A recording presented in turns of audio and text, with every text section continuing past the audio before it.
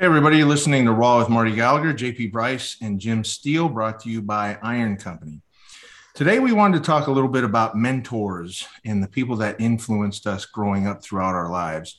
Whether they know it or not, these are people that helped lay down the bricks that paved the way for who we were to become in life. Some of the people that helped shape us were family members, friends, and even people we've never spoken to.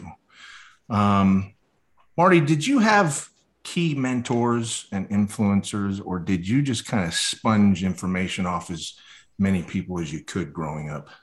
Well, I tell you what, I got to pass the ball to Jim because Oh this boy. was this was his idea, which I loved. This whole idea about mentors, but this kind of sprang from Jim. So what do you think, JP? We Yeah. let him. Absolutely. It's a good one. This is very important. Mentors and the people who influence us. So Also, I'd be curious as to Jim's definition of a mentor. Is that something that we had to be in contact with them personally? Do we have to know them? Do we? I don't know. So go ahead, Jimmy. What's your? Well, I don't.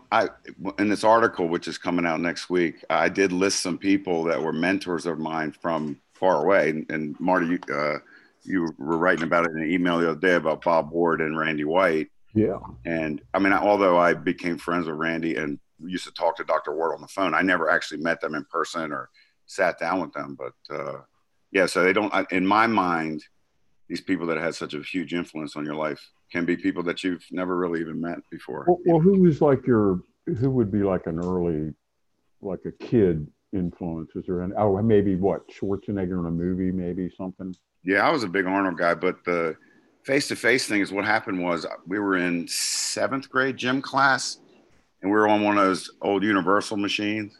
yeah. And, I was a pretty big kid. I probably stopped growing in like ninth grade. So I was pretty big. I was pretty thick. And this guy comes in who's smaller than me. He's in my gym class, and I benched 120 on it, and he did like 165, and he was 30 pounds less than me, and he had some biceps and chest, and I was like, "What the hell, man?" It really pissed me off, but I was also really fascinated with Ah, how he developed that. Wasn't And that what happened? Did you follow him up or? yeah, so he brought me in two muscle magazines. I remember the ones. It was Tom Platz on the cover Oh yeah. of Muscle Up magazine, and it was all black and white. And then the other one was Muscle Mag International with Menser on the cover. And so I read all that stuff, and he said, "Man, Jimmy, why don't you come home with me?" And he lived, Marty, like District Heights, like DC Yeah. line, one of those big low income housing places. Mm-hmm. And but he was fortunate enough to have a boys club next door where there were these older guys who made it their life's ambition, or was their life's ambition to help these kids lift weights and box and all that stuff. And so Dalrymple was one of those kids. And I'd be hanging out there myself if I were you. Yeah, and so he took me in, and those guys were so cool to me. I mean, Mhm. they were. Now it wasn't any squats going on; it was all benches and curls and benches and curls. sure? Nice. But it just impressed upon me. The atmosphere was so cool. Like everybody was like, "Yeah, man, you got this." And I remember just a guy, just pumping out 135 for like 50 reps. That's what they like to do, that pump. But they showed me how to do bench and curls. And I remember walking out with Davril, and I was like, "Man, my muscles feel weird, dude. Like there's all this stuff in them and stuff." And he was like, Wa- "That's the pump, Jimmy. That's Wasn't the that pump. Come magical on, man." back then? What's that? Wasn't that magical back then? Everything was new. Yes. You had no Yeah. boundaries, you had no limits. My It was son all was fresh. my son was Yeah.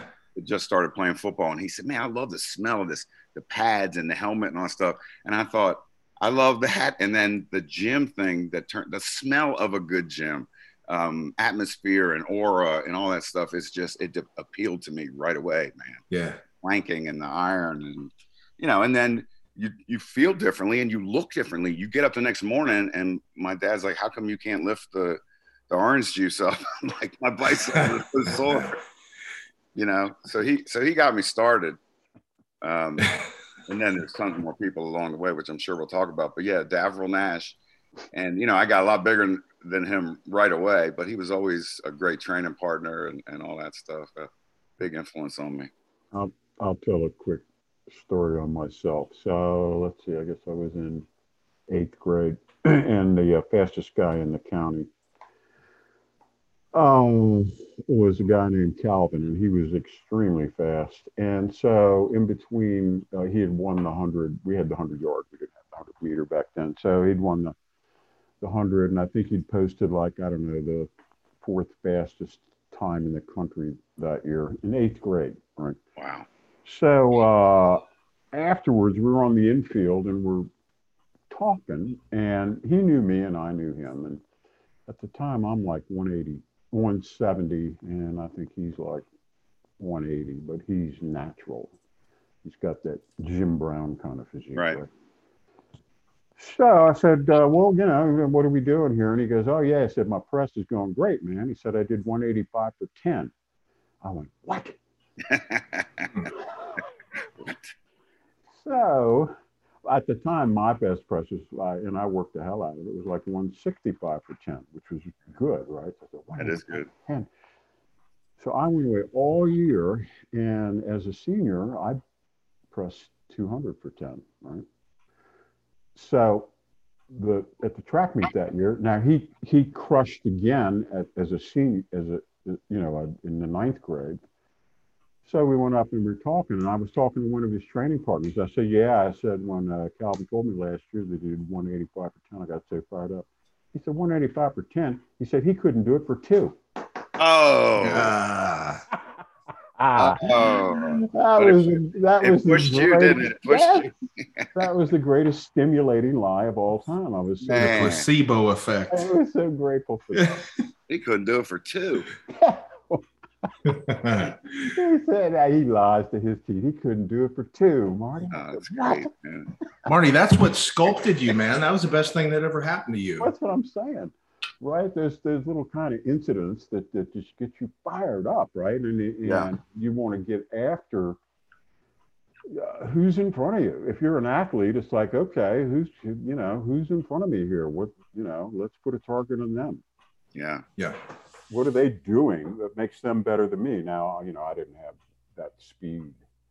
That's inherent. When you weigh 185 pounds and as a 15-year-old can run a 4.840, right? It's good genetics. Yeah, exactly. And it wasn't anything other than just wow.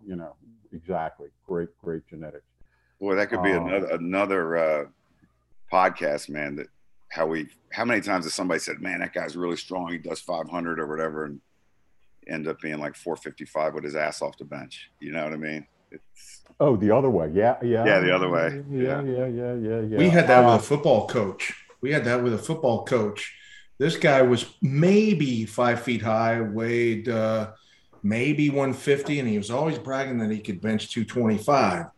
So finally we pinned him down and got him under 225, and it almost killed him. I mean, it came down and just, his feet were flailing in the air, and we had to rush over and take the weight off of him. But I felt bad for him because he was like, the whole gym, the whole football team was watching him. But I don't know why he was going around saying that. I mean, he probably weighed 150 and maybe was 5 feet high.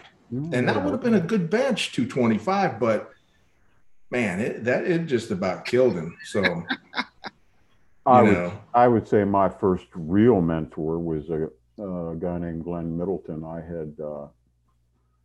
was a good teenage Olympic weightlifter, and Middleton was an interesting character. He was an official with the DCAAU, the District of Columbia Amateur Athletic Union, and he was a high-ranking official who wore the blue blazer and had the travel badges. He's a big guy, I don't know, 6'3", 260, and he was an engineer for Bechtel. They had a big job, and he was a smart dude. And Bechtel had just opened a major office in Gaithersburg, Maryland. So he was in suburban Washington, D.C.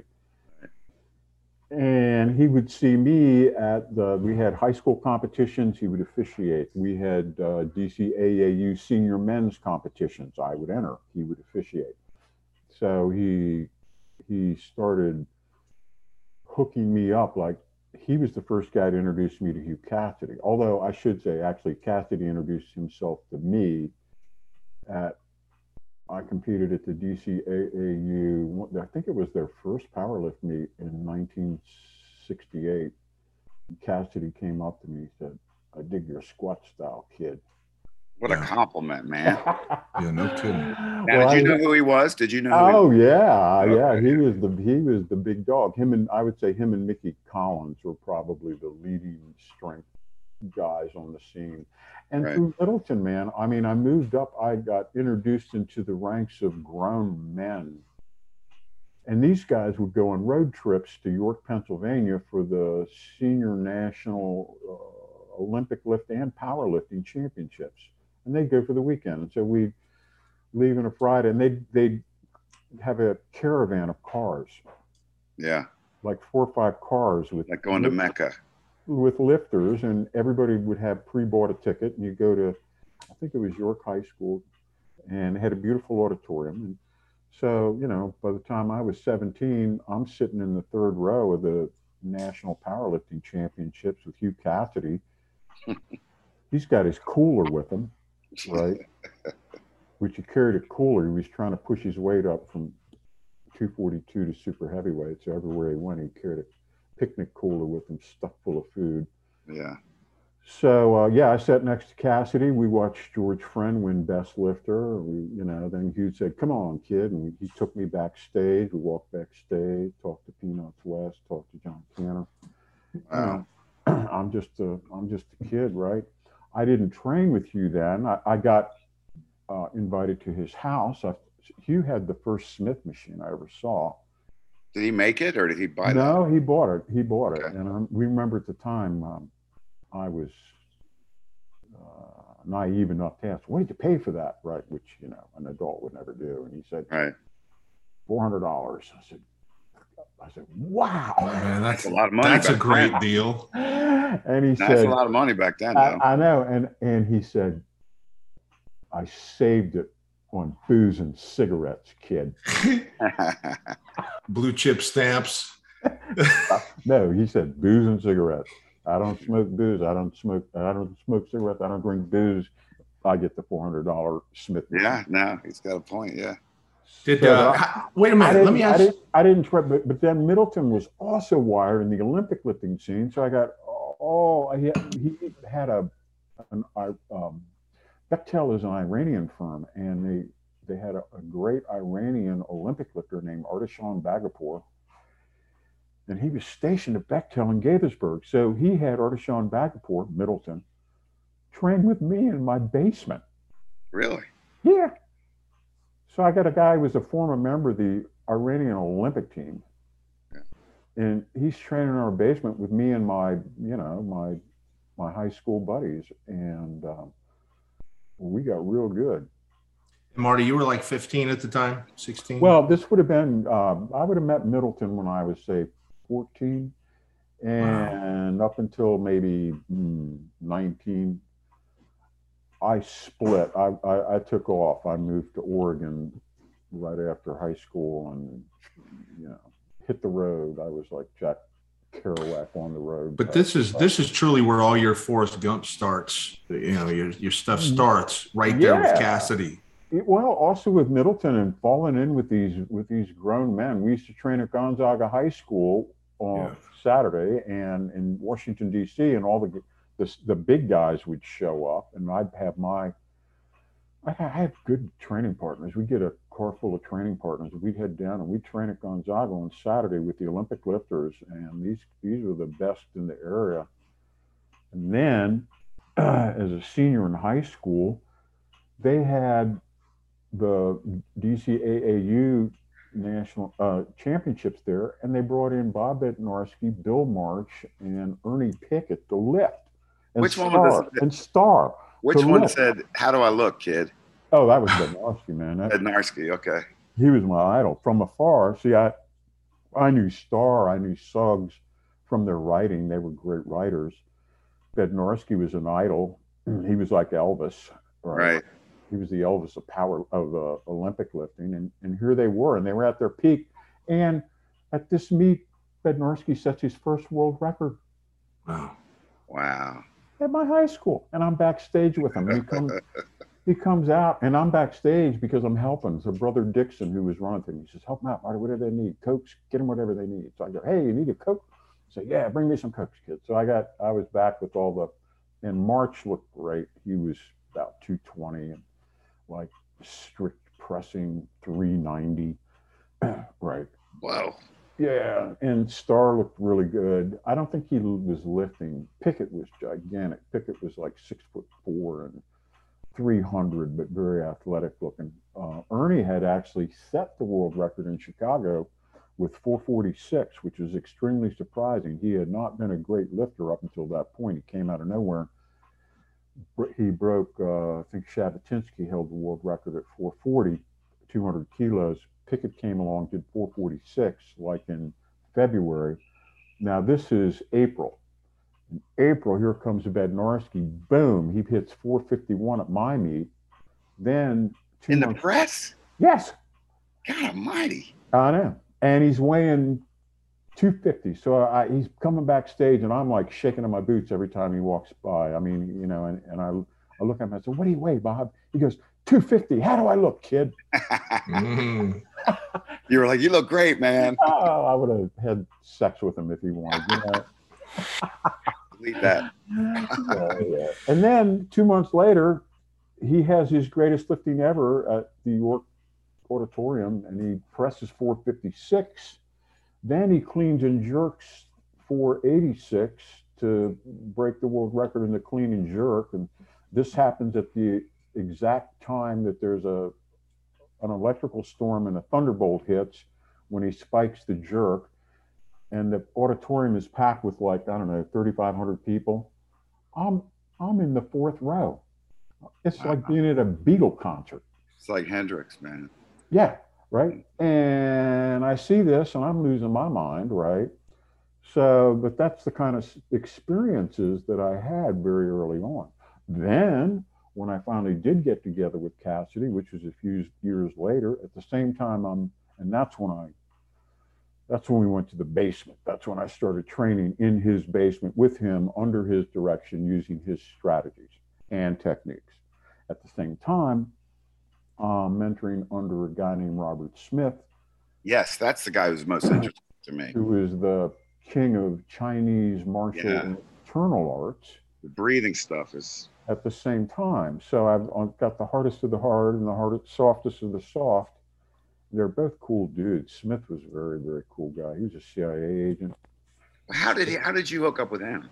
He was such a good guy that he gave free lessons in the park every Saturday morning at 7 o'clock of Tai Chi.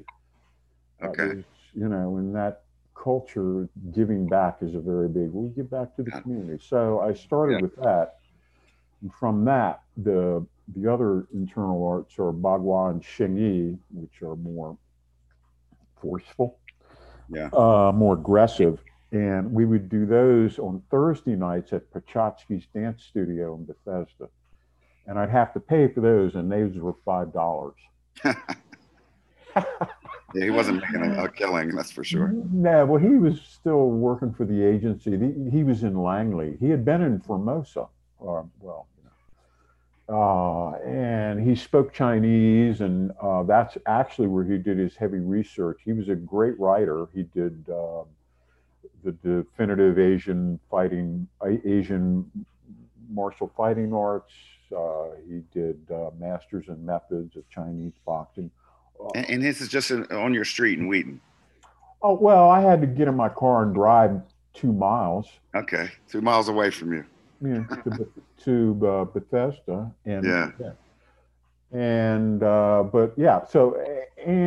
they neither one dissed the other. They were like, "Oh, that's the opposite of what we do," but they didn't go, "Oh no, you shouldn't do that. That's horrible." Right. And they sort of spoke to each other through me, and it was a lot of the same. Like when Smith talked about root, sink. You breathe into your heels, that kind of stuff. Well, that was almost the same stuff Cassidy was telling me in the squat and the deadlift. in Yes. terms of where do you apply your pressure. Yes. Right. So there was a lot of, I don't know, there's a lot of, a lot of cross truths between the two. And I stayed with each of them for 5 years. I mean, That was the foundation, man. That was we your did our work. foundation. It wasn't like we were there for 2 weeks. Yeah, mentally and physical. What a great foundation to have those guys as your mentors. And they both wrote like angels after 3 bourbons. Both of them were great writers. Yeah, they were smart guys too. You were being mentored 3 ways by them. One, Robert Smith for the martial arts, Hugh Cassidy for lifting, and then both of them for writing. That's how you developed your writing in their early days. Is that right? Exactly. My first ever articles published were with Hugh in 1978 in Powerlifting Magazine. He co-authored, I think, 3 articles with me. Wow. And that was the start of my writing career. Did he say to you, "Hey, Marty, you've got a natural knack for this writing"? Because I would think that you did. Oh yeah. He said, "You can be great, kid." But you also said he was very tough on you. Yeah. Now wait, was he as tough as the time that you wrote me back and said, "Stop writing like a prepubescent little child"? Or what? Oh, I sent Marty stuff, and he was like, "Stop writing like a prepubescent child." This was before you guys knew each other? No. I would just. This is now. Sometimes he would say. Yeah. Sometimes he would say now. Right now. Yeah, he would say that's very good. Now. And then say that's okay. And then sometimes you're writing like a prepubescent. And you know what? I'm like, he's right. And if you were here, I would slap your face. Yeah, that's right. Like that. So go ahead. So Jim, what was the question? It was about you being. I don't know about you writing. You're writing for you being. Where would you guys write? Where would you guys sit down and write, Marty? Was it in the dungeon or was it? No, we'd pass it back and forth. I'd get it going, and we did some pieces where we were. Oh, you'd set up a training situation where you'd have a fictional character, and we put him in motion, and maybe he was doing something wrong in the squat, and a good coach came along and pointed out how to correct it. Okay. And so we were able to get it kind of a narrative going. Everybody wanted to be like John McCallum, where you created characters and then you set them in motion. Right. Instead of just being like a textbook. Well, you know what I mean? I love that style, man. I've used that style too. I love that style. He was adept at it, and I had always been a reader, and we read Hemingway and Jack London and Turgenev and who else? Gogol, and as part of our growing up. I mean, that wasn't anything weird. It was just that was part of our literary curriculum. So wow. By the time we got to, and coming from an Irish background, I heard a lot of good storytellers, brother. Let me tell you, after a few drinks, I heard a lot of guys who could really spin a yarn. And that's the other part of being a good writer. Right. You got to be able to tell a story. And you got to be able to see a story in things where other people can't. Yes. In situations. Yeah. Absolutely. But those were the real guide mentors. In a way, I felt that Mark Chaillet was a bit of a mentor, but we were like brothers. It was more of an equal thing, right? Yeah. Mentor, I think the last mentor I probably had was probably Len Schwartz, the doctor. Mm-hmm. Heavy Hands. He was a very interesting dude. Medical doctor, psychiatrist, sports scientist at University of Pittsburgh lab. And he just approached everything. Oh, also he was a great classical musician, had a beautiful Steinway piano in the entryway of his house. He lived right across from Art Rooney, who owned the Pittsburgh Steelers. Yeah. In old Pittsburgh. And he played incredible nylon string flamingo guitar. And when I met him, he was like 75 years old. And he just thought he was old back then, didn't you? Yeah, great fitness. Oh, he incredible physical capabilities. He would pick up his light weights and he could go forever. He was like the Energizer Bunny with his little hand weights, but it sculpted him and changed him. And it actually gave him a lot of the hybrid super muscle that I later heard, well, probably around a little bit later heard Ori Hofmeister also. Ori talked about it too from a totally different direction. This idea of a certain type of combination of resistance training and cardio, sort of the meaning between the two creates a hybrid super muscle, a third type, neither fast twitch nor slow twitch, but possessing the best characteristics of both, the ability to have duration and the ability to burst. So those were very interesting. I would say Ori was a mentor too, because I had never encountered anybody with as radical dietary ideas as he had. And I looked it up. I got interested again, and I sent JP another article on it. But I looked up the copyright in the Warrior Diet's 2000. All of a sudden, it's like, man, that was 21 years ago. Yes. Yeah. Yeah, it seems like it was yesterday. But yeah, I would say Ori was a mentor. Yeah, for sure. I guess a dietary mentor. Right? Now, Marty, you play the piano, right? Correct. So did you have a piano mentor? Yeah, from afar for sure. Always. You got literary mentors, piano, but I don't get to hang out with Keith Jarrett.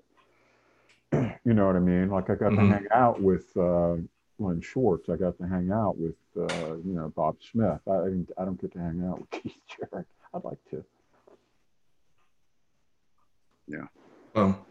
So you've got, I mean, the places you've been and the stories you've told and that whole Forrest Gump series that we've done. I mean, I'm sure you have more mentors than this. Certainly influencers. You have a lot of people that influenced you from just all angles of life, whether it's musical or lifting or writing or whatever. But some great guys with great capacities and capabilities. But to me, a mentor is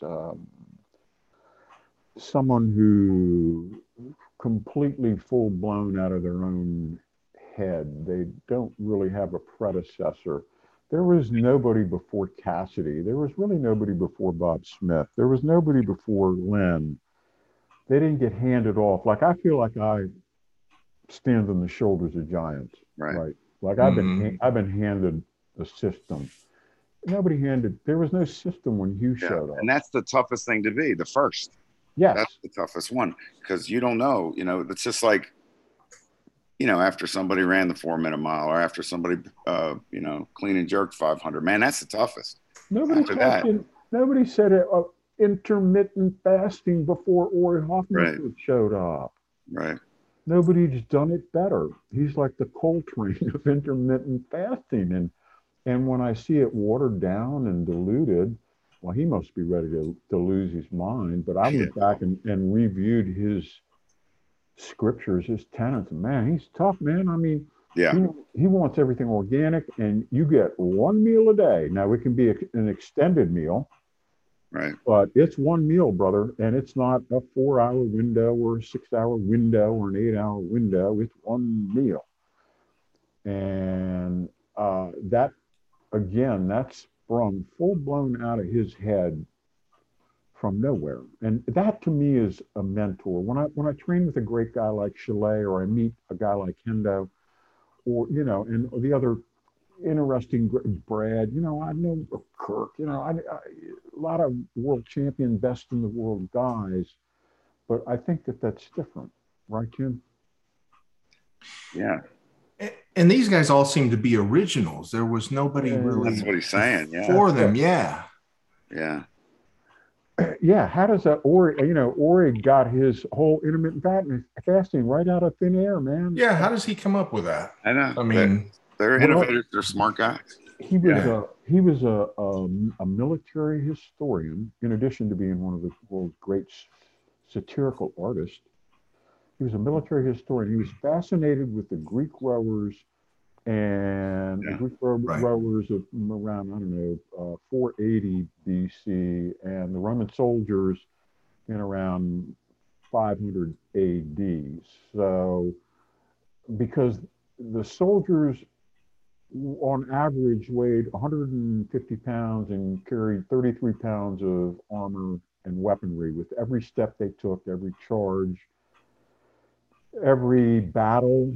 And he said this thing of carrying this weight and then having to use it to fling it. I mean, you wield a sword, you wield a spear, you know what I mean? And there are no timeouts or no injury substitutions in, a battle with Berserker Vikings high on mushrooms. All right. It could go all day, it could go for days. And it's life or death. And, he said they built a certain type of muscle fiber. The rowers of the triune ships, which had, I think it was 187 total rowers, like 83 guys per side. They set distance and speed records that have never been equaled for ships of their type. And again, even by Olympic rowers. Small, yeah, and these are small guys, but they were super fit, and they were trained in both the ability to go long, as they would if they're going for a long duration. Like, all right, guys, we've got to row from here to across the Mediterranean to Africa. Okay, well, they get into a certain pace and a rhythm for that. But when they go into battle, then they have to go up to top speed. They have to ram people with their sharp copper prow they have, right? So. And Jorge said, how did they get that hybrid muscle? What did they do? So he devised this training system where he took small weights and did them for extended periods. Then he went, I have to have a nutritional system that complements that. Now, what kind of diet did these guys have? Well, one thing they had is they all ate organic, right? Well, there wasn't anything else. Yeah, exactly, right? That's all they had, right? And they also ate sporadically because of the nature of their jobs. They were soldiers and sailors. They didn't get to sit down and eat 3 meals a day. Can you imagine? I mean, how many hours were these guys rowing for? I mean, just hours at a time sometimes, yeah. Right? But they were grateful. They were not beaten slaves. They were free men because they got a cut of the loot. They were rewarded for doing this rowing. Yeah. They had tryouts. Yeah. Yeah. This was a lucrative position if you could hang. Right. Yeah. How do you train for that job? Oh my God. You row. Just row. I mean, think how many years. Think how many years people actually ate like that, and it wasn't just the soldiers. No. You hunt all day. Yeah. Then you prepare the meat, which takes forever. At the end of the day, when all the work is done, you sit down and eat, and that was probably. I mean, how many thousands of years was that the case? Yeah. Exactly. And no one's eating burritos. No. 7-Eleven at 2 in the morning. And there are no cheat days. No, man. Just, oh my God, I found some food. Yeah. So Ori was definitely be a nutritional mentor. And I follow his stuff. Now I don't do it with the strictness that he does, although I'm trying to work toward that. Yeah. Right. Well, you know what Ori did? He gave us permission that was okay. Yeah. And when we tried it, because he always thought, oh my God, you're going to lose all your muscle if you don't eat at least 3 or 4 meals, and it's got to have this in it and that in it. And then when you did it, you found you lost body fat. Jimmy, breakfast is the most important meal of the day. Right? How many times we heard that pushed by the industry? Correct. But he said it. He come on with his great accent. He goes, Marty, breakfast is the worst meal of the day. Yeah. What's Ori think about the food pyramid? Yeah, I'm sure. Oh my God. Well, if you think about how you're supposed to look, so I love like being bigger than I'm supposed to be, and when you see like some huge dude, you're like, whoa, man. But we're probably not supposed to look like that. You're probably supposed to look like you ate, you marched or rucked or hunted all day, and then you had that meal at the end of the day, and that would keep you muscular and lean. Yeah, and Ori made the great point, and you're making the great point. He said there's a difference between the athletic archetype and the military archetype. Right. And athletically, you get to be a specialist. Oh, I'm a defensive back. Right. Okay. Well, Life is not specialty. do Yes. do all the things that will make you a better defensive back. Okay, great. Oh, I'm an incredible power forward. Okay, well, do that stuff. Well, in the military, you have to be a jack of all trades. You have to be able to run, jump out of a plane, swim underwater, routinely hike, 8 to 10 kilometers carrying 40 to 80 pounds of stuff over a mountain before they sneak up on a village. You got to be able to sprint in a firefight carrying your gear. Yeah, so the military archetype is totally different, and that's the important point that Ori made. And his eating is based on that same idea.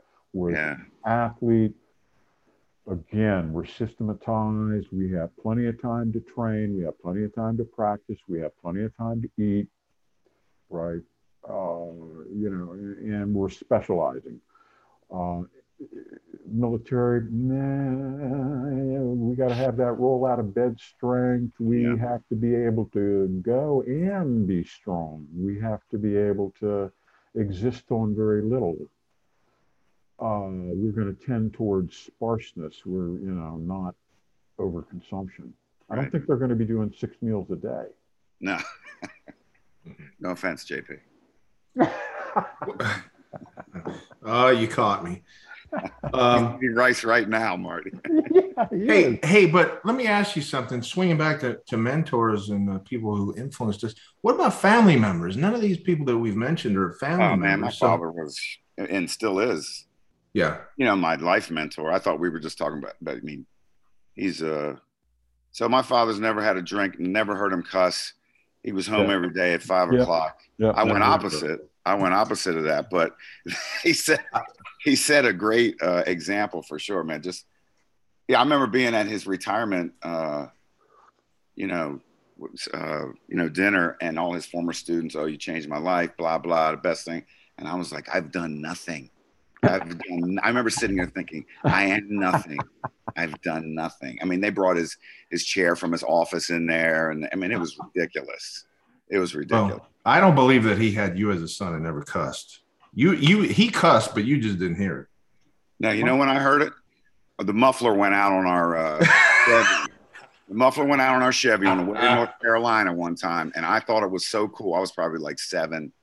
And I thought it sounded like a race car. And I was like, yeah. And he was, back then you didn't have cell phones. You didn't have a service station, on 85 going to Raleigh, or you didn't have anything. You couldn't stop to get gas or help.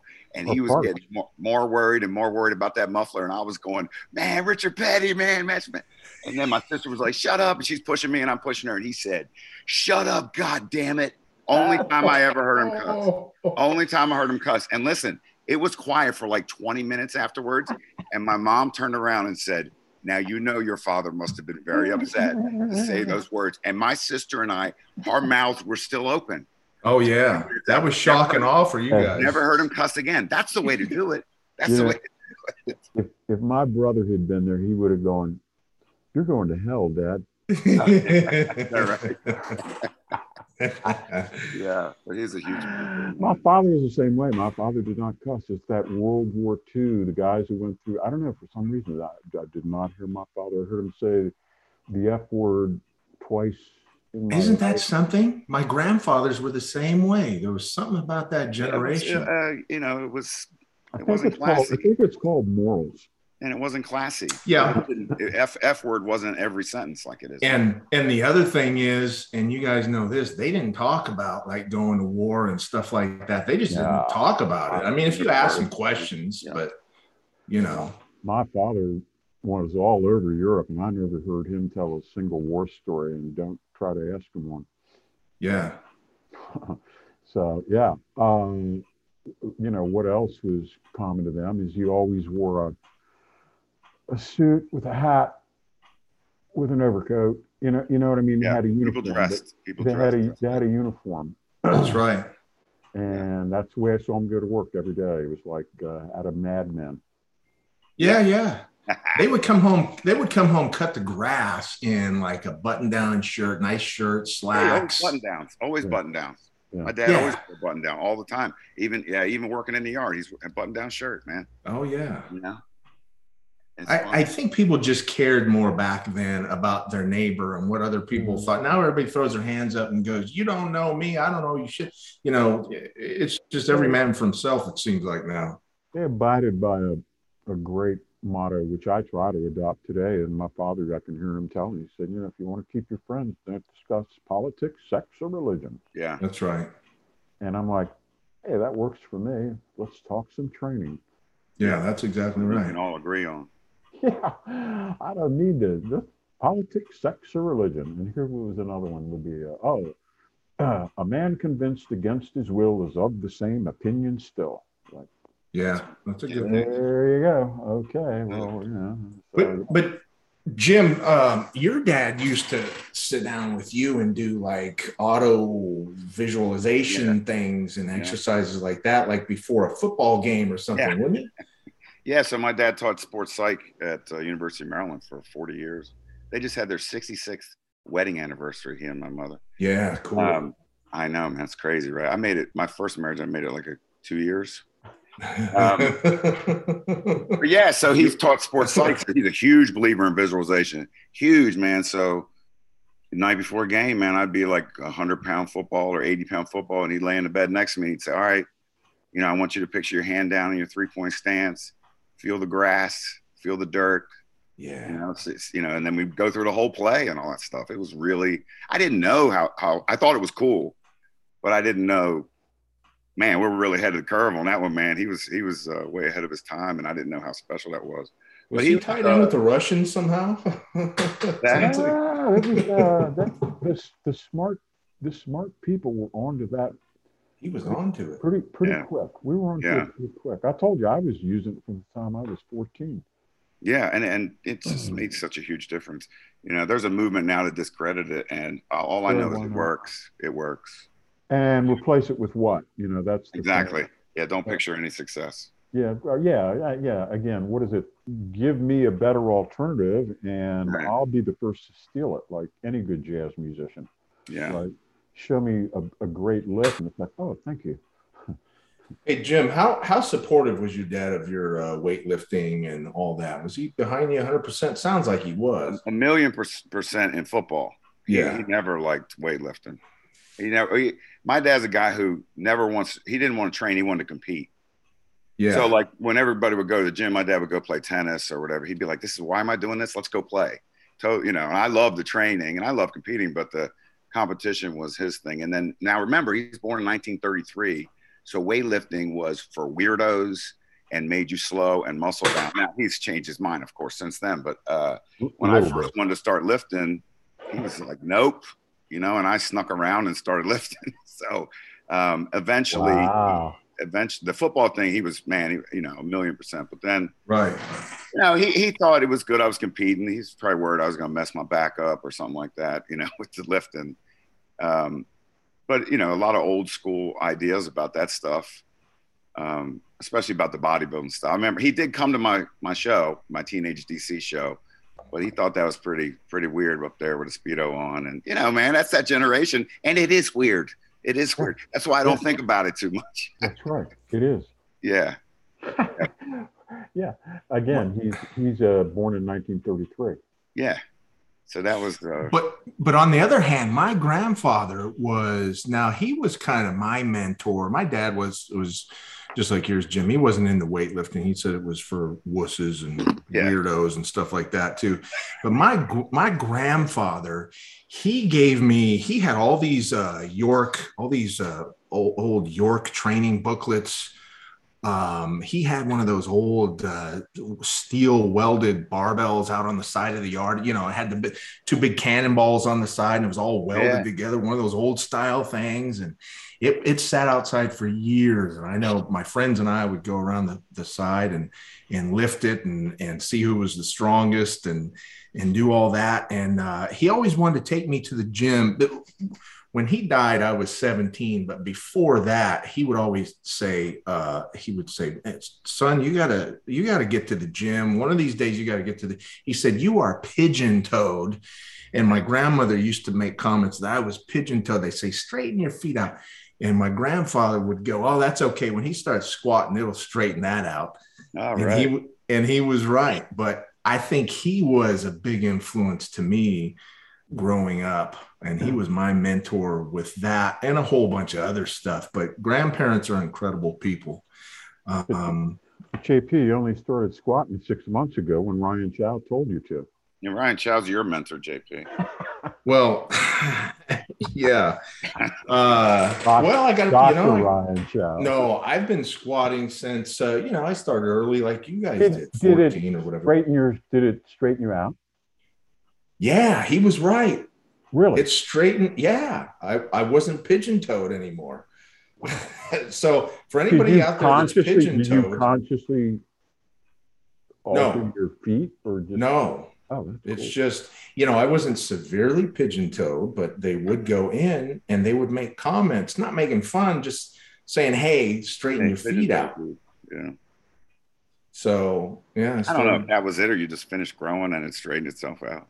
I don't know. I think it was the squatting, Probably the squats. Probably. you know. Magical squat. That's But and go ahead. I'm sorry. no, there was other stuff too. I remember it's Marty just down the road from you, Catoctin High School. We had a vice principal that was into lifting, and he was real cool. I can't remember his name. I think it was Mr. Cook or something. He used to come in the weight room with us, and we would have bench press contests with him. Mm-hmm. And that kind of got me going, and just your bad self, Mr. Kirk. Yeah. So just little things like that. It makes a big impact on a kid that age, when you have these positive, influential people. Yeah. But, I'm working with a 14-year-old boy right now. This kid sent me a letter out of the blue. Right. Yeah. But it was well written. Yeah. And it was very specific. And the tone was, "Mr. Gallagher, I am skinny and underweight, and I am looking to make myself into a muscled up individual. And I would like your help." And I'm like, "Oh, of course." Yeah. Anyway, and his parents were like, "All right, well, make sure he's not a sexual weirdo. So other than that, go ahead. But we're not getting, no, I'm not going to charge." This sounds just like the Chuck Miller story. I'm not going to charge a 14-year-old. So we're doing this for free. So I talk to him once a week and we keep him going. Well, he's very detailed. He sends me week 9, and and here we go, and it's got all this written stuff. Plus, we do these YouTube videos. And I don't know. I think in week 9 he's up. We started at 139. Now he's 151 pounds, and he's Oh wow. benching 150 for reps and squat. And ass on heels squatting 185. And everyone at school's going, "What's going on with you?" And it's just like, well, I guess I'm like a mentor that just dropped out of the sky. This kid. Yeah. Well, Marty, you've done this 100. He thinks it's magic, and I'm like, "Kid, you got to put on." I said, "You got to put on a pound a week." He said, "Yes." He's so lucky. Yeah, but do you realize though that you've done this? This is your normal thing that you do with people, but you've done this 100 or thousands of times or whatever. But so it's like whatever to you, but to this kid, you're profoundly changing, maybe altering the path in which he takes in life. You're having a huge impact. I don't know if you ever think about that, but no, because I don't. That's not. You don't want to think about it. Sure. Yeah. I don't need to think about it, but it's because again, you catch these boys at puberty. Yeah. And you throw in some weight training and all of a sudden, and his total training time per week, and it's the 4 lifts plus some arm work. He's getting all of it done in less than an hour and a half. Yeah. That's his total weekly commitment. And sometimes he does it 2 sessions, sometimes he does it 4, sometimes he does it 1 because he's on vacation or something, right? But he gets the work done and he makes his lifts every week, because we just take these small jumps and we've been very conservative. And again, when you drill them on these really strict techniques, it makes everybody very weak. Yeah. Right. Initially, you're so weak in these techniques because no one gets into these positions. Right. So, you start off very low, but you make progress. It's just. But he doesn't know any better anyway because he's never Exactly. lifted. And those are the best people to train. He's lifted a little bit, but like hit and miss out of magazines and what his friends tell him. Right. So you kind of put together a hodgepodge of what you think is correct lifting. But I just come in there, go, all right, look, here we go, kid. And it's also interesting that I have, without ever having met this kid, he is now exhibiting perfect lifting techniques. And now we're 9 weeks down the road. Yeah. Yeah. And it's not hard. It really isn't. But again, at some point in your life, you shift from having mentors to being a mentor. Right. And yes, when you first have somebody say, "Man, I really appreciate the help," and when you got me started and all that, you're like, "Oh, I was just doing that, man, to help you. I just like helping people." But it makes a difference, and you don't realize. You also don't realize, you could go the other way. There are bad coaches out there. They're bad, guys who point kids in the wrong way and get them hurt. So it's a huge responsibility. You're always so thankful. We had a kid at Penn one time. He was a mess, man, drank too much. And I couldn't get him to do anything in the weight room, but I just kept after his ass for 4 years. And a couple of years later, I got this email. Coach Steele, I just want to apologize for being such a P word. And not listening to you like I should have, but I've been lifting now, and I can't believe how good I feel, and all this stuff. And now I didn't help him, it didn't help him then in when he was playing, but it made some kind of difference, right? As he got older and started to realize what I was pushing on him. But that stuff is so rewarding, and it's a little embarrassing because you're like, no, I'm supposed to be getting mentored by somebody. It's like when you realize. But you guys are now the mentors, and it's very commendable for you guys to have done what you've done. And now, especially the story that Marty just told, take your time to mentor some kid. You're changing his life. I mean, what a cool thing. Yeah. Right. Yeah. And I know Marty doesn't think of it like that. It's just probably another Frankenstein science experiment on this kid. Exactly. But that kid is never going to forget this. I got an army of dudes out there swear allegiance to me. and I think that's important. That's an important statement. Those who have been mentored and become and get into the position later on of having the opportunity to be a mentor to somebody, anybody, even if it's just one person or one kid or whatever, do it. Yeah. Because that is sometimes the best thing that ever happens to somebody. I agree. And the iron subculture is one that is giving. You rarely have somebody who you ask a programming question about or a technique question and they say, get out of here, kid. I mean, if you act earnestly, like you want to learn, very few, guys on the elite level that will not help you, Right. It's a subculture that's what it lives on, that passing down of information. Mm-hmm. But you've got to be open-minded. You can't come up to a guy of a caliber of you guys and go, no, I don't think so. I don't necessarily agree with that. You got to be. We got a lot of guys like that, dude. Yeah, but okay. How much time do you spend with those guys? Oh no, it's done right then. Done. Yeah. See. My whole thing is good enough for the Navy SEALs, but not good enough for you. Right. Well, or my position is it's our system. Yeah. I don't care whether you approve of it or not, and I'm certainly not interested in like cross comparing. Or trying to convince somebody. Or trying to convince. I don't care. This is we're just sharing with you the tenets and protocols and commandments of our system. Whether you relate to it or not, I could care less. Right. And there's no wavering with you guys. At this point, well, not after 60 years of exactly your whole life pointed in the same direction. Yep.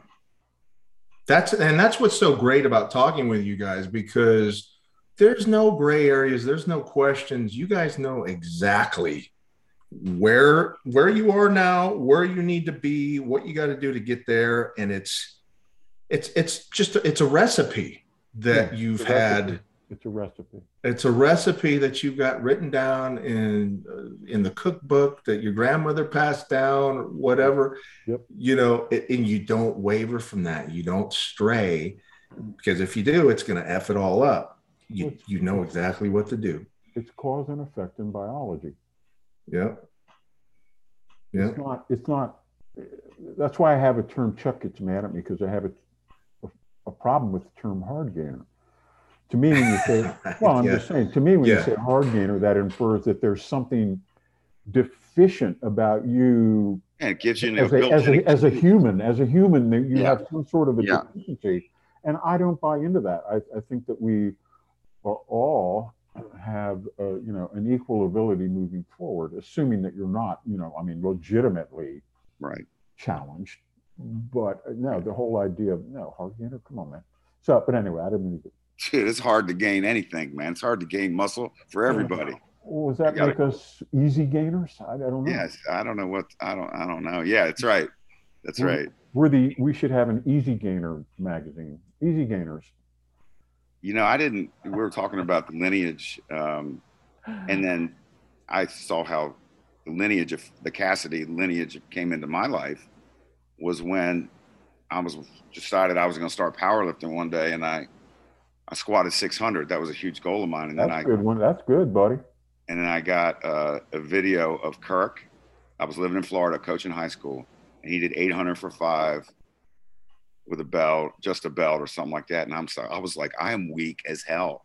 So I was determined to get in touch with this guy. I've always done that. Like, I don't care. I'll find somebody, I'll find the guy.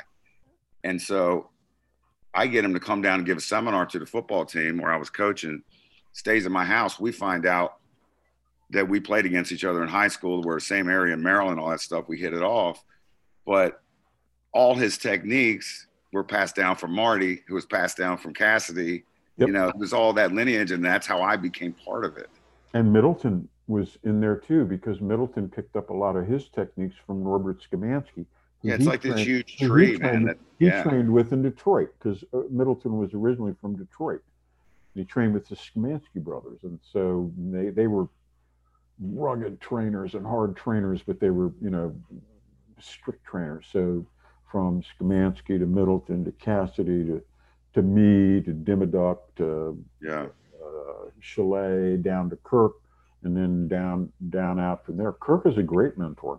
Well, and his, he was my first powerlifting mentor as far as technique and all that stuff. And then, Rob Wagner came along later too, with programming stuff. But what I learned from Kirk was that every single thing matters. And I was coaching football at the time, and it's the same thing I used to preach. It's everything from the time you get into the huddle to, now you're approaching the line of scrimmage. Everything is planned out. Everything has to stay the same. Everything has to be perfect. And your technique can always be improved. I remember we were at a meet, and Kirk said, "What's your rack height?" to somebody. He was helping out, and they were like, I never even thought about it. He went crazy talking about rack height for like 10 minutes. Yeah. And then just when we were staying together, of course, we went right to the strip joint when we got off the plane. But after that, we were talking, we did right to it. It was like a 10-minute drive. I was like, let's stop at Teasers. Anyway, so we talked about that. And what I realized was, I need to do the same thing I'm preaching in football and put it towards the power lifts. That degree of detail and It's seriously, sir, when you talk to him about that stuff, it's like talking to a piano master or somebody who's crazy smart in their field, man. It's really cool. Yeah. Really cool. And also, Kirk is a master of programming. Right. If you want him to set up a schedule for you, he's very, very realistic. He's very surprisingly, despite having he has a great stage presence. He has a great exuberant personality on stage, but his training and planning are extremely methodical and extremely so important, intellectual, and extremely well thought out. And also, he has despite having a braggadocious stage presence, his own his self-assessment is extremely conservative. I'm writing that in the article for next week. And we sat on his couch in Waldorf and went over his tapes, and he critiqued himself the whole time. I mean, he's squatting 900 for 2, 950 the next, and all this. And he's like, see, I was a little forward right there. See how I had to adjust. Yeah. You know, I got to do better next time. He filmed all those top lifts. I remember I said, who's that guy who's always in the picture, man? Who's always spotting you? And he was like, that's Marty. And I was like, does he know what he's talking about? And he said, Marty's legit. You can hear him saying it, right? You can see his face when he's saying it, real serious. And I was like, okay. Yeah, but that's the first time I ever saw Marty in those videos. Yeah, we had it all planned out. Every session, every rep. And again, watch Kirk in his warm-ups. Right, as the way he approaches 135 like it's 1,000. That's right. Yeah, I was benching the other day, and I told this story. One of my sons was like, man, every rep looks the same. And besides the fact I've been doing it forever, that's what I learned from him. Mm-hmm. You know, it's not like, okay, we're just going to do it this way today. No, do the right way. And you don't do it fast and sloppy with 135 because you can. Right. And then as normal people do, their technique grinds down as they get heavier. Right. And there's no consistency from the first set to the top set. Every set, the technique is different. Generally a shortened rep stroke or sloppier reps or something. So with Karwoski, every rep of every set is a cookie cutter image. And it's a tight coiled negative followed by compensatory acceleration exploded concentric. Yeah.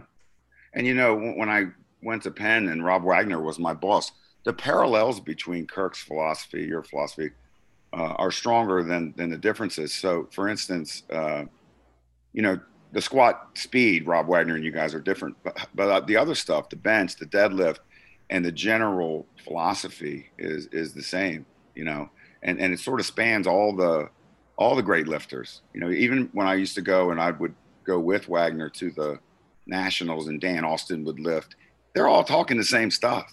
Well, because the truth, there's a truth of techniques. There's a right, and like you always say, these are the techniques that work with the strongest athletes in the world because they're the most biomechanically efficient. Right, and that's why they work. And I would point out with Rob, and if he was here, I would tell him the same thing. Well, your idiosyncrasies in the squat are completely related to the fact that you're the only guy in history that's ever squatted 800 pounds with a 3-inch stance width. It was close, man. You laugh, but I mean, what was his stance width? Yeah, it was real close. What was it? Was it not even 6 inches? Was it? It was probably 6 inches. 6 inches. Okay, I would offer that he is the only guy in history to squat 800 pounds with a 6-inch stance width, almost regardless of body weight. Deepest IPF. IPF. Yeah. Weigh-in 198. Yeah. Yeah. And then he did 777 at 181. 181. Incredible. Yeah. With a 6-inch stance width, which he'd come back to work and he'd have all these medals and he'd have the gold in the squat all the time. Yeah. No kidding. From the World Championships. He squat. I saw him do some crazy stuff in the gym, man, strength-wise. But after he tore his adductor from the bone, he was a lot more cautious. But in the Ukraine, and he was like, I don't want them to mess with this here. I don't know what the medical help's going to be like. So he just dealt with it. Yeah, probably a good idea. Yeah. So, but he was strong, man. And it's funny. You would call Rob a mentor, right? Oh my God. Well, he was a genius in strength and conditioning. I'm writing this in the article, but my first day, we get done training teams, first day at Penn, and he starts talking physiology. And I'm like, I don't know anything. I was, it's one of those conversations where you nod your head. Oh yeah. Well, you know, the hierarchy of this and the hierarchy of that and the body. Yeah. And I'm like, I got to start reading, man. So he would give me these books and I would read these books. And he would stay up. He'd come back from the World Championships and say, all right, man, we're going to try this in the squat this, for 6 weeks, or we're going to do this. Or this is what, what's his name said about the deadlift technique and all. And he would have all these ideas and and he was turned on to this Russian site for powerlifting, and he was only in Russian, and he would translate every word. Right? We'd stay there, and he'd translate every word, and he'd be like, "Oh, this is dips. We're supposed to do dips," you know. So he was so passionate about strength, and it's a thread that runs through all you guys. It's just this, it consumes you, man. I mean, I wake up in the morning thinking about it. It's your life, and it was his life. I learned a lot from him. Wow. By the way, and you were under him for how long? I was under him for 3 years, I think. Yeah. By the way, getting back to Karwoski for a second, do you know who one of his early influencers was? John Holmes. I know his strength coach in high school was No, it was Lou Ferrigno, the Incredible Hulk. Oh, from the show. He used to watch the TV show, yeah. And how fitting is that for Karwoski, though, right? At 242, Kirk looked better than Lou Ferrigno. But you know, if you remember, Lou Ferrigno used to come in and he'd be all green. He'd come in with, you know, a fierce attitude, throwing stuff around, and then he'd just disappear. It kind of describes Karwoski's competitions. He'd come in, storm in, raise hell, throw some shit around, and then or at the Purple Moose Saloon. It sounds like the same. Well, believe it or not, there are photos around that I have seen of Karwoski attending a Halloween party with no shirt, painted green. Oh, get us that. Now you get it. All right, I'll get it. And he's standing there, big as life, and you know him. He's owning it, and he is hulking out. Yeah. And he is. I don't know who did it, but somebody. How do you make yourself green? Is that shoe polish? I don't know. I don't know how that happens. It's like paint. Makeup. I don't know. Makeup. Green makeup. Yeah. Somebody worked it out, and he's walking around in October 31st in Washington D.C. in 29-degree weather with no shirt or shoes. I bet you could buy Hulk paint. Seriously. Marty, he was just walking around like that time at Ocean City. People were coming up to him and poking him and stuff. That's my fantasy. Can you imagine? Yes, I can. Politicians coming up and poking him and seeing if he's real. And if Kirk did it, and at his peak, if Kirk did it on Halloween, he would own it, and people would faint. That should have been filmed. Yeah, just walking to the Halloween party with no shirt, muscles galore, and painted every inch of your body green. Oh, and he had the fright wig on. With a mustache. Monster Hulk. The Hulk had a mustache. Oh boy. You know, one of our guests, a frequent guest, Rich Sulky, had a huge influence and still does huge influence on me. Rich trained me for, besides the Mr. Teenage DC, he trained me for the other 3 or 4 bodybuilding shows that I did. And, you know, and you can hear Rich on our podcast, and this is the way he is in real life. He's brutally honest. Yeah. Like, you know, I remember one time, I don't know what, I've been drinking and raising hell for 6 months in a row. And then I'd sort of start and stop, but I didn't really have a goal, you know, dieting. And then I said, all right, I'm gonna call Rich and get a diet. I knew what he was gonna say. And I was like, what do you think, Rich? You know, 3 or 4 sweet potatoes a day and this and that. He's like, yeah, sure, Jimmy, whatever you want. And I'm like, what? This is, you know, because he was pissed off that I had started and stopped a couple times. He's like, yeah, get back to me. And that pissed me off so much, man, that it made me, you know, all right, I'm starting today then. You know, Rich, you'd go, I remember I took a girl to see him. This was years ago, man, 90s, to judge her physique. She'd been killing herself. And he said, she's good. She has a nice beach body, Jimmy. I was like, body, she's got a show in 3 weeks. And he's like, she's latless and calfless. Okay? You're going to put her on the stage like that? He's like, let's bulk her up. We'll get her over 200. Oh, we had a whole plan by the time we left, you know. But you were going to get her over 200 pounds? In 3 weeks? No, we didn't do the contest because he was like, she's not ready. And, okay. And that's another thing. When a mentor tells you something, don't be the dumb guy who doesn't listen. Yeah. When he told me that, I was like, okay, he's got the experience. I know nothing. So This is what we're going to do. I bet he was a great mentor coming up because you've known him since you were a kid, right? Since I was in high school, and I called Like him in on the high school, phone. yeah. He, and there's such a common thread with all these guys: real food over supplements. Yep. Right away, Rich was like, "I want you to eat London broil. I want you to drink, eat yogurt. I want you to drink milk. I want it's all this It's horrible. stuff, the same stuff that works back then works today." And I remember saying, "What about the amino acid pills, Rich?" Because of course, he's like, "Oh no, Jimmy, you don't need that crap, man." Oh, well, that's how he feels about whey protein. Like he doesn't ever want you to have that. Are you still throwing those dollar bills out the window? Yeah, JP, you remember when he said that? Well, yeah. I get the whole thing about real food and eating, but I don't want to eat every 2 or 3 hours. I just don't. I'm sick of it. I want to just have a shake. Yeah. And we're with you. We're with you. Yeah. We've been there, done that. Apparently, he still does it though, and there's nothing wrong with that. It's the best thing, I guess. Yeah. But I remember, every Friday waiting on Rich when I would be training for a show, waiting on Rich's approval to have a cheat meal or not. Yeah. And that was a big time in my. That was like Christmas. We got the. What would the cheat meal be? A full dinner at the diner and a big dessert. And he would say, "Have 1 or 2, Jimmy. Have 1 or 2 desserts." So I'd have a couple pieces of pie, but a full dinner. But he wouldn't say, you'd always have to do your cardio no matter what. Right. It's not an off day. You do your training, you do your cardio, and you never stop doing that. And then he stops and then I'd get that email. "Okay, you're close now. No more cheat days." And that'd be 5 weeks out usually. Yeah. Yeah. But you would he'd have you super compensate. Yes. And then a week out, we'd start or 5 days. You have to earn that. Right. Yeah. And he's looking over your shoulder every week.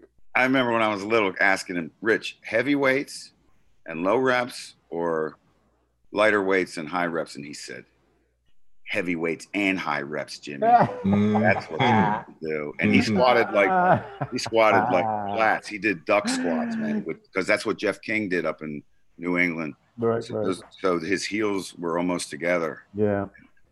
Like Wagner. Yeah, just like Wagner. Yeah, Rich squatted just like that. He all fine. So Rich was a lot of knee movement though. A lot of knee travel.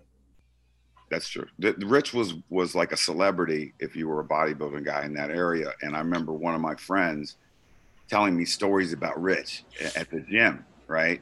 And he said, "Man, he smelled so bad. He and his training partner never washed they wore these big baggy sweatshirts, and they never washed it."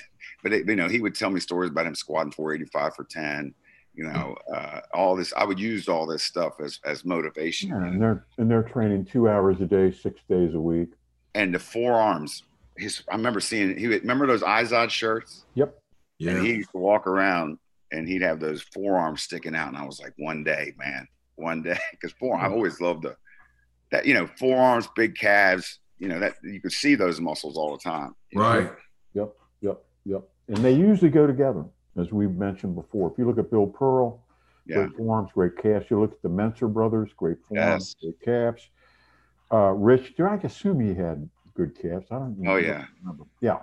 And they usually, because they're both dense muscle tissue. You think, this is a really off topic, but real quick, if you don't use straps long enough on assistance work like heavy one-arm rows, you think eventually your grip will almost get close enough that to the highest weight you can use with straps? I think it depends on the guy and the hands. Yeah, if you have hands like Mark Chalet or Greg Gillingham, I think but if you have hands like Kirk, I don't know. Yeah. Well, I mean, there's a lot of people who are like that. They just don't have, they just don't have the big hands. And I notice sometimes I start to use those straps when I don't need them. I'm like, throw those things away, you big wussy. I like straps because I can turn a single into a triple into a 5 into an 8. Yeah, nothing wrong with it once in a while. Sure. No, I wear them all the time. Every time I do back work, I use straps because I can get extra reps. Period. No matter what I'm doing, if I conk out without straps, if I have straps on, I'm going to get 2 more reps. Yeah, no, I agree.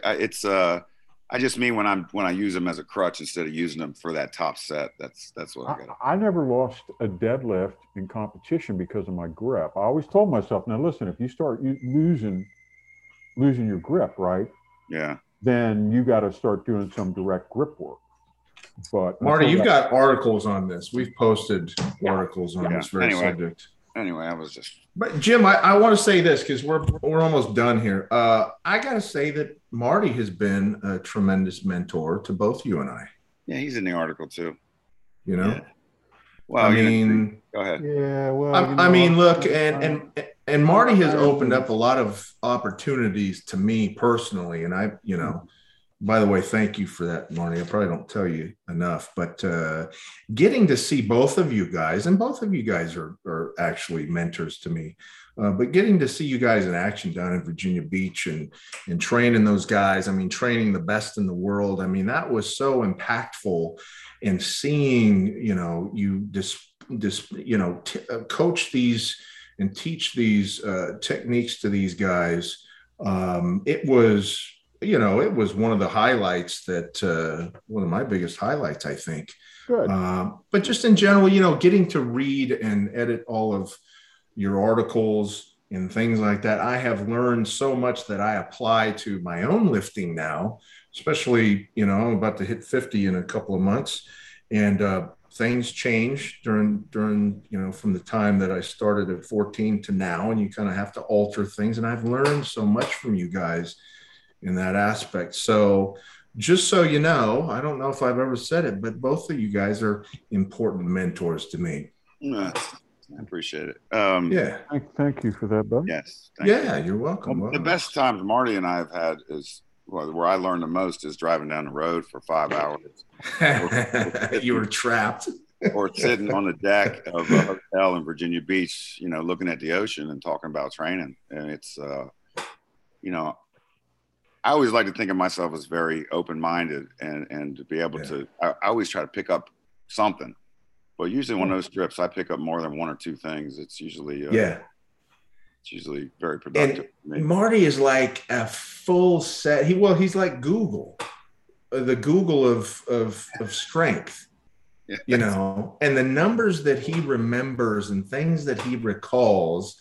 I mean, you just trip out over it. I mean, what's his name? Bench pressed back in 1965. It was so many kilograms, and he squatted so many kilograms. Yeah, it's like crazy what you can remember. You know the downside of that? I don't know the name of the next street over. Yeah, me neither. I know, it's weird how the mind works. I've lived here for 22 years, and I'm directionally challenged. My wife said, "You got a kitchen. You're giddy up, boy." Well, I know that I've ridden around with you, and that's right. I can remember the stripper, the name of the stripper that Kurt gave that $1 to that night in Charleston, but I can't remember how to get out of my neighborhood. That's right. Yeah. All right. Vanilla was her name. All right. Listen, we can't get into all that. That's private information. That's right. Vanilla. She smelled she smelled like vanilla too. All right. Check out Marty's weekly column, Raw with Marty Gallagher at ironcompany.com. You can find his latest article, How to Build Big Ass Arms Old School Style, on our website now. Yep. Yeah, it's a good one. You want big arms, go check that thing out. Make sure to visit his Instagram at the Marty Gallagher. Thank you. And his wife Stacy's website is functional-strength.org. Yep. And she's got a bunch of your original articles on there, just all kinds of training stuff on there. It's a real, and she's doing a lot of stuff with that website. She's doing it all herself too. She's on fire. She's doing a great job. Visit Iron Company if you're looking for things for your garage gym, your training studio, your full commercial gym. Check us out. We've got everything from strength equipment to cardio to gym flooring. We've got everything. Ironcompany.com. And new Jim Steele article is coming up next week. It's on mentors. So you're gonna read about a lot of this stuff. Not again. No, we're gonna do it again. In the article, but No. Yeah. There's So some we're stuff in there. gonna post that. Your last one is on there right now. It's Old Man Strength, which a lot of people relate to. I mean, I think more people commented on that one than anything, but check that one out. And then check out his website, bossbarbell.com. That's BAS barbell.com for training, motivational stuff, all kinds of subjects. Yeah. And the last one is about that crappy gym when I went on vacation. Yeah. Yeah. Yep. So that's it, guys. That was great. Mentors, very important. If anybody out there has a chance to be a mentor, do it. You'll change somebody's life forever. I promise. All right. All right. Thank you. Thanks. All right, guys. Bye. All right.